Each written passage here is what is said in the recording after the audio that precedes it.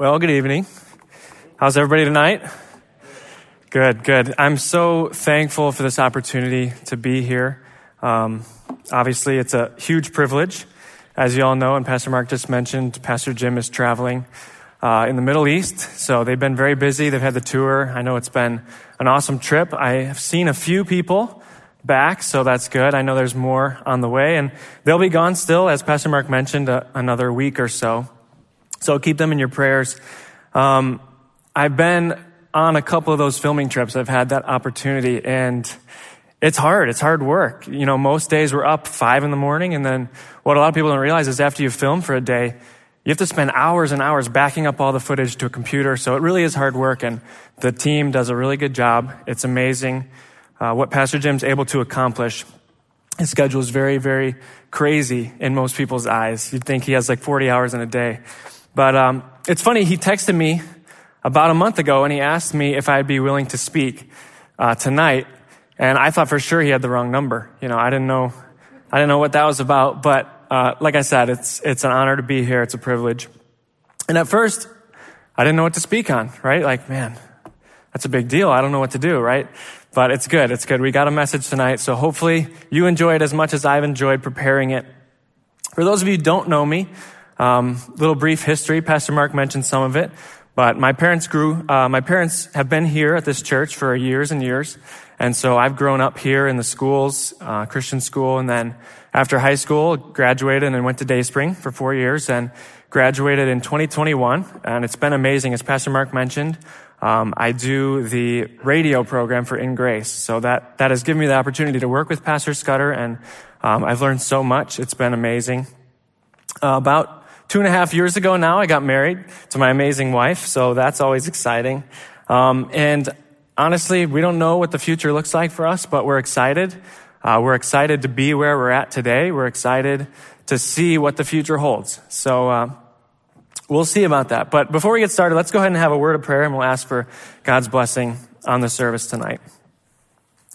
Dear Heavenly Father, we thank you for this day. We thank you for this time that we can come together, we can gather, and hopefully learn from your word, Lord. We can worship you. I pray that you would give me wisdom as I'm speaking. I pray that your message would come out clearly, that it could hopefully be a blessing and encouragement to those that are going to hear it. Lord, again, we ask for your blessing on the rest of the service, and it's in your name I pray. Amen.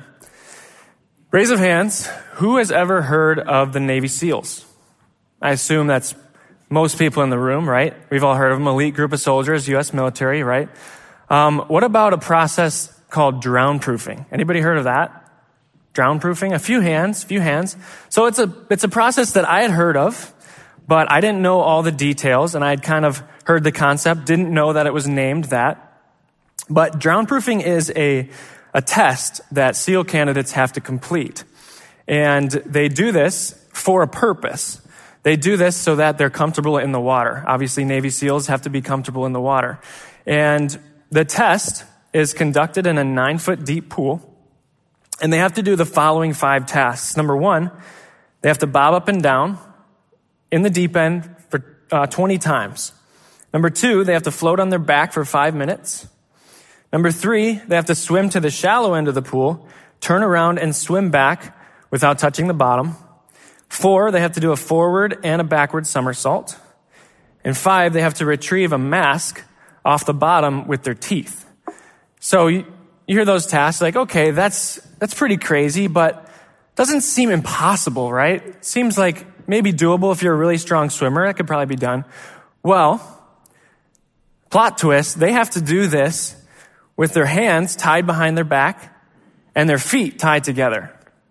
And when I heard that, I was like, wow, that's crazy, right? And they have to pass all of these events in the test, or they're considered a failure, and they're removed from training.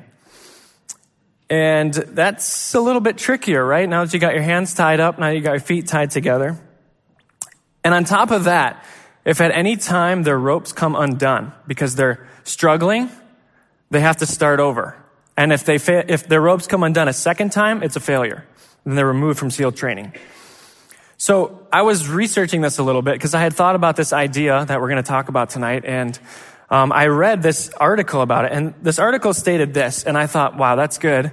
that's kind of exactly what I wanted to touch on tonight. So I'm going to read the sentence to you. They said, "It is an extremely difficult test, obviously, as it will force a candidate to either relax in the water or fail." Did you catch that? It forces the candidate to relax. It forces them not to struggle, but to be still. And that's kind of what we're going to look at today, this idea of not struggling. Because in this test, if your ropes come undone, too bad, so sad, right? It's a failure. In order to pass the test, you can't be struggling against these ropes. And you kind of have to force yourself to become helpless. And we're going to look at that in a second. If you turn in your Bibles to Psalm 46, verse 10, we'll read that in a minute. But the idea that we're going to talk about tonight is that sometimes in life, God is giving us things. Maybe it's something that seems like an obstacle. Maybe it's a distraction, and we're going to talk about that. It could be any number of things. But sometimes God gives us these things, and he's giving us the task because it's for his purpose, and it might seem like our hands are tied together and our feet are tied together, but he's doing this usually to teach us something. And we're going to look at 4 examples tonight of people and passages where people were used, people learned things, because God, in a moment that seems from a human perspective like a struggle, God used that for a good reason. And I think our natural response oftentimes is just to fight it, right? We want to fight it, right? But if the ropes come undone, failure. All right, so Psalm 46:10 says, "Be still and know that I am God." We'll stop there. I'm sure that's a verse that we're all pretty familiar with. We've heard that verse before. But those words, be still, it has this idea of ceasing. It has the idea of becoming helpless. And that's what the SEALs have to do in that test. Their hands and their feet are helpless in the task. They can't help because if they struggle too much, failure, right? And sometimes in life, we have to do that with God. We have to become helpless because he's in control. In life, there's always going to be things we can't control. There's always going to be things that maybe God wants us to do that we don't want to do. There's things that might seem like obstacles or problems, but he's in control. Personally, I always wonder, like, why do we face these things, right? Why do we face these struggles? Because it just doesn't make sense in our eyes sometimes, right? I ask myself, like, why are we going through this? Or why am I faced with this temptation? Or maybe you think the same thing. Maybe you wonder, like me, why can't God just give me the end of my story, right? Why can't he just tell me what's going to happen in the future? But God is God and we're not. And these are real things. They're real thoughts and emotions. But the answer, and we're going to see this today, is to be still and trust God. Because when we do, we're going to grow. We're going to learn things. We're going to gain a deeper faith. God grows us the most in times of solitude, obscurity, and silence. And those 3 words are where the title tonight came from, SOS. Solitude, obscurity, and silence. Having said that, I first want to say this idea of pursuing God's will, when you do that, your struggles are guaranteed to come, right? And we've seen that in Scripture. We see that all over the place. People that are pursuing the will of God, that are facing insurmountable tasks. But having said that, I hope that we can be people in a church that says, bring it on. Bring it on. I want to do the task anyway, even if it seems like my hands are tied and my feet are tied up. Because ultimately, I'm going to grow. God's going to teach me things, and he's going to get the glory in the end. So, the first of our 4 struggles, point number 1, the struggle against God. Even just saying that out loud or writing that in my notes, I thought, well, that's kind of silly, right? Like, why would we ever struggle against God? I kind of chuckled because we're humans, right? God is our creator. Why would we even think of doing that? Why would we oppose God? But we all do it. We all do it. But the reality is God is, again, trying to teach us things. And it's for a purpose. Personally, when I think of someone in Scripture who struggled against God, the obvious one for me that comes to mind is Jacob. Jacob, the grandson of Abraham, literally wrestled with God all night long. And this wrestling match was a turning point in Jacob's life. It was a time in his life when God taught him something. And we're going to read that in Genesis chapter 32. Let's read the account, and let's remember that it's important that really when anyone is trying to teach us something, but especially when God is trying to teach us something, it's important that we listen. Don't struggle against it. Don't fight it. Genesis 32, starting in verse 24, we'll read. And Jacob was left alone, and there wrestled a man with him. I believe that man is God, until the breaking of the day. And when he saw that he prevailed not against him, he, that's God, touched the hollow of his thigh, and the hollow of Jacob's thigh was out of joint, as he wrestled with him. And he, God, said, let me go, for the day breaketh.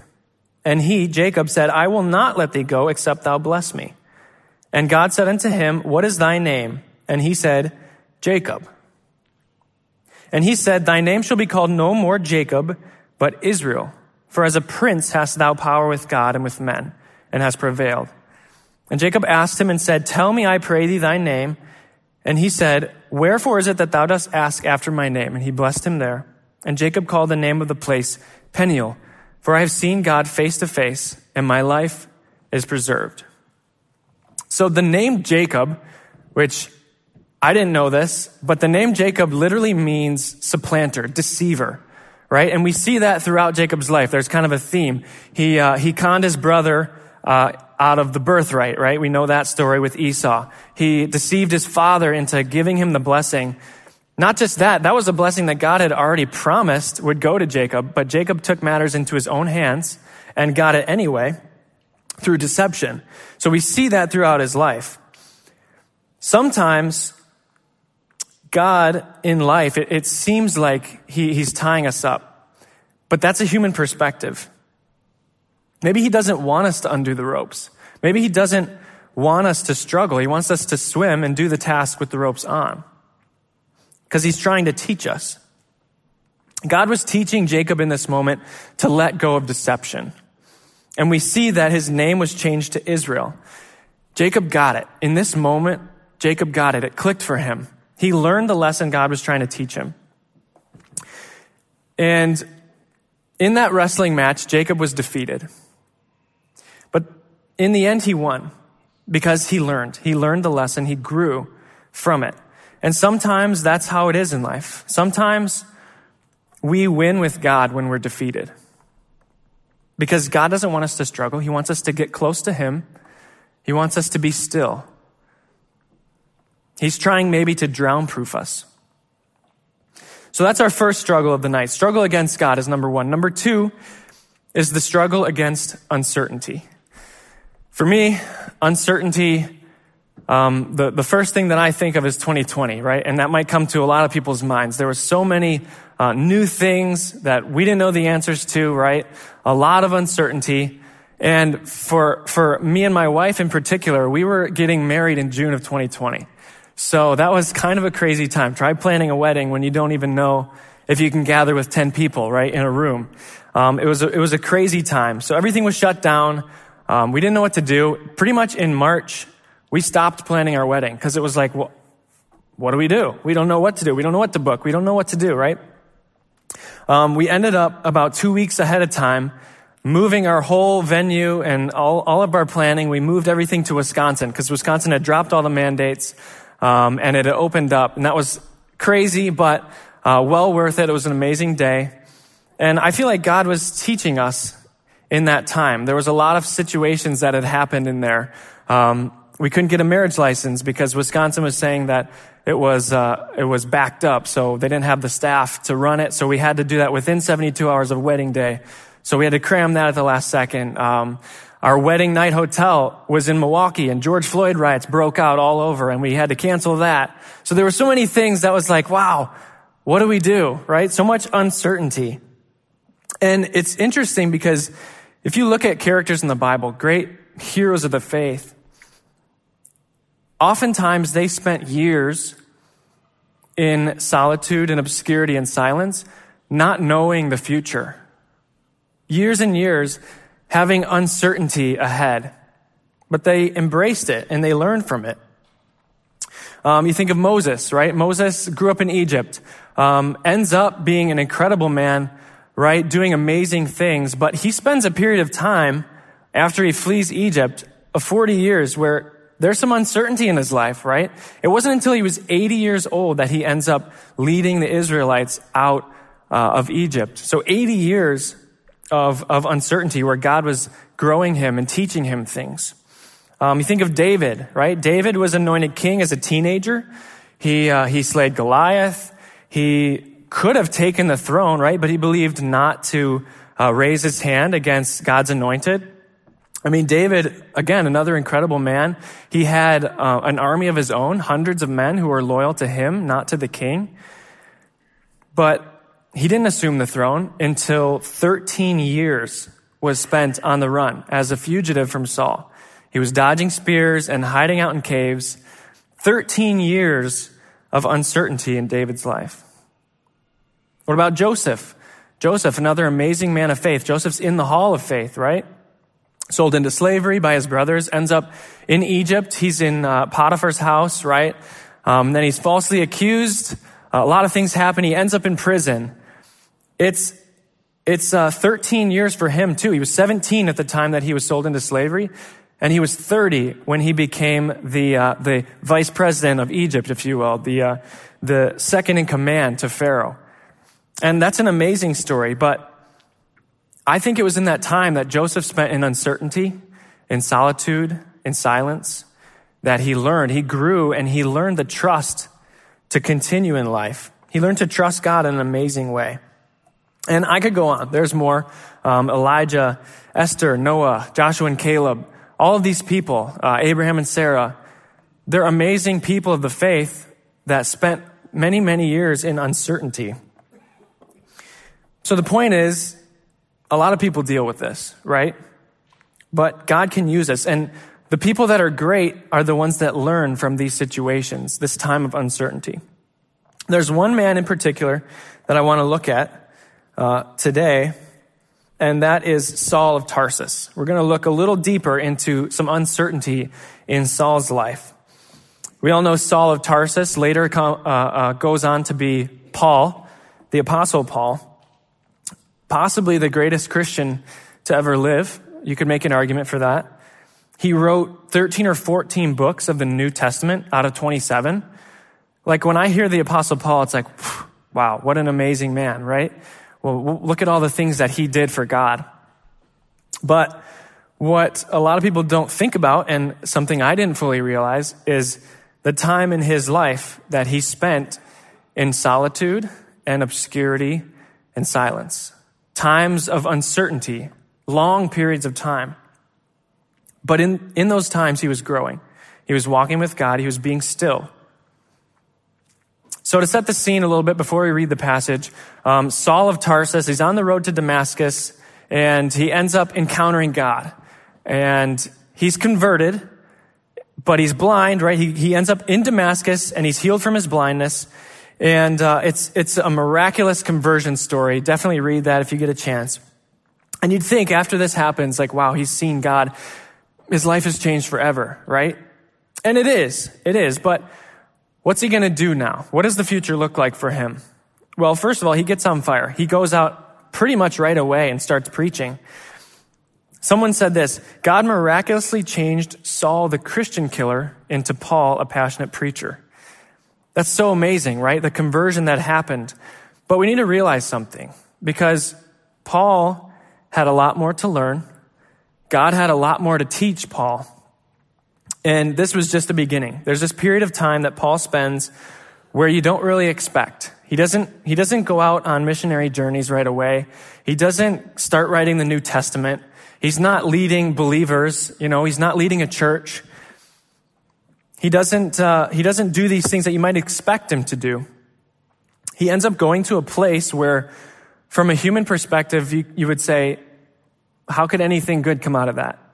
And the place was called Arabia. Let's read it in Galatians 1, verse 17 and 18. It says, "Neither went I up to Jerusalem to them which were apostles before me, but I went into Arabia and returned again unto Damascus. Then after 3 years I went up to Jerusalem to see Peter and abode with him 15 days. Chuck Swindoll writes in his book, Paul, a Man of Grace and Grit, he says, "Make no mistake, Arabia was a barren wilderness. For the most part, it was deserted, except for a few Bedouins. So this place called Arabia, it's a wasteland, right? You think nothing good can come out of that. But Paul later tells us that it was in this time of solitude and obscurity and silence that God taught him things. He was learning who God was. So you think, all right, he learned everything. He's going to go out and begin his ministry, right? Wrong. He ends up going back to Damascus, where he again preaches boldly. But again, it's ended after just a matter of days. Acts 9 tells us that. And then the Jews end up wanting to kill him. And so he flees for his life. He flees to Jerusalem for his life. And I listed the verses there in Acts 9. We're not going to read them, but definitely read those later. And then I also listed a brief timeline, so you can kind of get an idea of the events that happened in Paul's life. Paul spent 15 days then in Jerusalem preaching boldly. He was preaching to the Greeks, preaching to all of Jerusalem, but the Greeks ended up then wanting to kill him too. So then he again flees for his life after just a matter of days again, and he spends the next 9 years or so in Tarsus without officially beginning his ministry. And again, God is using this time of solitude and silence, God's using this to teach him. Paul actually writes about this. He writes about how God was shaping his doctrine, how God was using things in his life to humble him, right? And he learned all these things. And so Paul had an amazing ministry after all this time, right?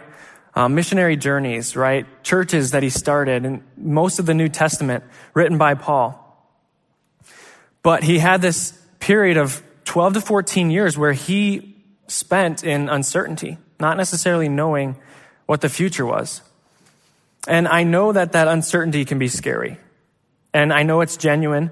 I mean, sometimes I wonder, like, okay, where am I going to be in 5, 10, 15 years? Because 5 years ago, I would never have guessed I'd be where I am. Like Pastor Mark mentioned in Grace Radio, I would never have guessed that's where I'd be. It was something I knew nothing about, but it's been amazing, right? And I've learned so much. So I know that unknown can be scary. But Paul embraced that time of unknown, and he learned from it. And God uses him in an incredible way. Took patience, right?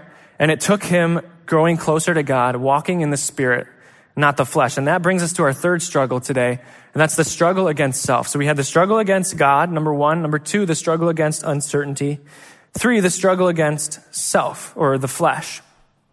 Arguably, this is the biggest struggle that we're going to face when we pursue God's will, is our own flesh, our own old nature, right? Paul actually writes about this in Romans 7. And this is one of my favorite passages in the Bible because it's so relatable. You read this and you're like, oh, yeah, that's me, right? That's me. So let's read it in Romans 7, starting in verse 15. For that which I do, I allow not. For what I would, that do I not. But what I hate, that do I. If then I do that which I would not, I consent unto the law that it is good. Now then it is no more I that do it, but sin that dwelleth in me. For I know that in me, that is in my flesh, dwelleth no good thing. For to will is present with me, but how to perform that which is good I find not. For the good that I would, I do not, but the evil which I would not, that I do. Now if I do that I would not, it's no more I that do it, but sin that dwelleth in me. I find then a law, that when I would do good, evil is present with me. For I delight in the law of God after the inward man, but I see another law in my members warring against the law of my mind, and bringing me into captivity to the law of sin, which is in my members. O wretched man that I am, who shall deliver me from the body of this death? I thank God through Jesus Christ our Lord. So then with the mind I myself serve the law of God, but with the flesh the law of sin. So that's a lot of words, right? But if you take a minute and understand it, Paul is describing this battle going on inside of him, and he presents this idea that there's another person inside of him that hates everything he loves. And there's another person inside of him that loves everything he hates. And that's the battle of the two natures I think we're all familiar with. And sometimes When you're in that battle, it feels like your hands are tied behind your back. It feels like your feet are tied together. But God is often teaching us, even though it might seem miserable. I mean, even Paul said, "Oh, wretched man that I am." It can be miserable, but we can overcome it. We can overcome it, and that's a promise from God. Galatians 5:16 says, "This I say then, walk in the Spirit, and ye shall not fulfill the lust of the flesh." Feeding the Spirit, walking in the Spirit, it's all about getting close to God. Again, it's about being still, even in those times of obscurity, even in the time when it feels like it's impossible. Someone said this, "As the moon reflects the light of the sun, yet has no light of its own, so we will shine with God's radiance as we live in proximity to his Son." That's a great quote. And that's what it's all about, being still, because we're going to reflect the light of God. We're going to learn what he wants us to learn, and we're going to grow. And our fourth and our final struggle today is the struggle against distractions. I don't know how long ago this was, maybe a year or so. My wife and I were watching a movie, and I don't know what the movie was, but it was set like way back in the 1930s or 40s, right? You know that era.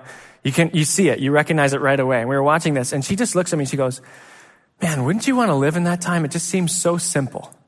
And I thought, well, the Great Depression wasn't so great. World War II wasn't so hot either. But other than that, not so bad, right? But she had a point. It was simple. It was a simple time. And of course, they had complications that we don't have today. But there weren't what I like to call distraction boxes in that time, right? There were a lot of things that were simpler in that time. She's right. And today, our lives are filled by so many things that steal our time. And Pastor Mark Moore actually preached about this. And I was thinking while he's preaching, okay, he better stop. He's kind of stealing my thunder here. So we'll see. No, it's good. But our lives are filled by these things. To me, the obvious things are music, TV, movies, social media, sports maybe. Think about this. 100 years ago, the microphone and the record player were barely invented. 150 years ago, which isn't that long in terms of history, if you wanted to hear music 150 years ago, you had to go somewhere where someone was playing it live to listen. Now, it's right here, right? It's on this little distraction box. $3.99 a month, you get Spotify or Apple Music, right? Unlimited, as much as you want. It's crazy how easy that is, how easily it can steal our time. And I'm a big music fan. I love music, but it can easily steal our time if we're not careful. What about movies and TV? That pretty much got widespread only in the 50s. So now we're talking like 70, 75 years ago. That's not that long ago. I mean, I can remember in my lifetime, and I'm not very old, a time when if you wanted to go watch a movie or something, you had, at the very, very least, you had to go to the living room and turn on the TV. Now, it's right here. It's so easy, right? $9.99 a month, Amazon Prime, right? You get all the movies, all the TV you want. These stupid little distraction boxes steal our time. What about social media? Facebook started in 2004, so now we're definitely talking in my lifetime. That's only, 18 years ago? Instagram started in 2010. Look where we're at today with that. Global Web Index published an article last month that showed that globally 59% of the world's population uses social media. That doesn't really surprise me. What surprised me was the average daily usage is 2 hours and 31 minutes. That's a lot of distraction time. That's a lot of time that is stolen away from fulfilling God's purpose in our lives. Sports. About sports. We have March Madness coming up. Any March Madness fans out there? I'm not a big sports watcher, so March Madness doesn't get me that excited, but I know it does for a lot of people. An article published by an outplacement firm wrote this. In 2009, U.S. employers stood to lose about $13.3 billion in productivity during 2019's March Madness tournament. They said 48% of all workers, roughly 75 million people, would spend approximately 6 hours of work time on March Madness activities throughout the tournament. $13.3 billion that U.S. employers are going to lose this year from people watching sports during work. It's a little distraction, right? And guess where it is? It's right here on these little distraction boxes. That's just a few. That's just a few things that we touched on. What about work? It's easy to spend too much time at work. Or what about worry? I know people that worry all the time and they're exhausted by it because worry, again, it's just stealing our effort, our energy. What about relationships or hobbies? What about material things, chasing material things or gaming? How about the news? The news, man, that could be a big one, right? You could watch the news all the time and it's always depressing. Isn't that right? What about, this is me. This is totally me. I'll be sitting at my desk. I'll be working. Don't tell Pastor Jim because it's on his time. But I'll be sitting there and this will vibrate, right? And I don't even know what it is. But my first reaction is like, ooh, what's that, right? And you pick it up and you look at it. It's stealing our energy, stealing our time. Hopefully it doesn't go off. That would be bad. I think I silenced it, hopefully. The point is there's so much in today's world that pulls us away from God. There's so many things that are doing the opposite for us of being still. They're stealing our energy. They're stealing our time. I'm going to look at Matthew 26, if you'd turn there with me. Matthew 26. We're going to look at a man who was facing possibly the biggest distraction in the history of distractions. Jesus facing the cross in Matthew 26. And something that he does, we need to do more often. He stops. He takes a moment in solitude, a moment in silence. He goes to God. He's still, right? Matthew 26, starting in verse 36, says, Then cometh Jesus with them unto a place called Gethsemane, and saith unto the disciples, Sit ye here while I go and pray yonder. And he took with him Peter and the 2 sons of Zebedee, and began to be sorrowful and very heavy. Then saith he unto them, My soul is exceeding sorrowful, even unto death. Tarry ye here and watch with me. And he went a little farther and fell on his face and prayed, saying, O my Father, if it be possible, let this cup pass from me. Nevertheless, not as I will, but as thou wilt. And then verse 42, we'll skip down. It says, He went away again the second time and prayed, saying, O my Father, if this cup may not pass away from me, except I drink it, thy will be done. So I have a little example here, and I'm sure you guys have been wondering, okay, what is that, right? Ivan, can you come up and help me for a minute? Ivan came up to me before the service today, and he goes, just so you know, Jace, this is the last message I'm going to hear in my teenage years. It's his birthday on Saturday, so very exciting. He's turning 20. All right, come around back here for me. This cup, I want to represent a few things. The cup, I want to represent God's will, right? And inside the cup, it's full of water. And I want the water to represent God's purpose for our lives. Whatever God's asking you to do, whatever it might be, we have to drink it, right? That's our goal, is to fulfill God's purpose for our lives. So Ivan, go ahead and do me a favor. Drink a little bit of that water. Is it good water? Clean water? Okay. So I don't know if you could see the water level go down, but Ivan was able to drink the water no problem because he has direct access to God's will through the straw. Now, what happens if I take another straw and I put it outside the cup? So go ahead and Ivan, grab that and drink out of both of those. Here, you hold that. Now, there's one straw that's not in God's will. And it could be any number of distractions, right? How's that? Can you get any water out of there? Nope. No, it's almost impossible. You can maybe get a little bit, right? But when you add this one simple distraction, fulfilling God's purpose becomes so much harder. Thank you, Ivan. Go have a seat. Appreciate it. Give him a hand.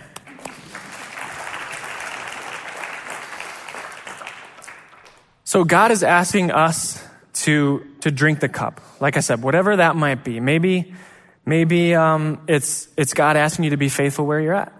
Maybe it's a trial you have to face or a temptation. Maybe it's not getting angry at a coworker, even if they deserve it. Whatever that cup is, God is asking us to drink it. And when we have direct access to God, it doesn't seem too hard. We can drink it. But when we add just one little tiny distraction, it becomes almost impossible. So the point is, don't get distracted. We can learn from the example that Jesus left us when he was facing the cross. He took a moment to be still. We need to do that in our own lives. Take a moment to be still and think and get alone with God. Spend time in solitude and obscurity and stillness. I want to challenge you with something as we wrap it up for today.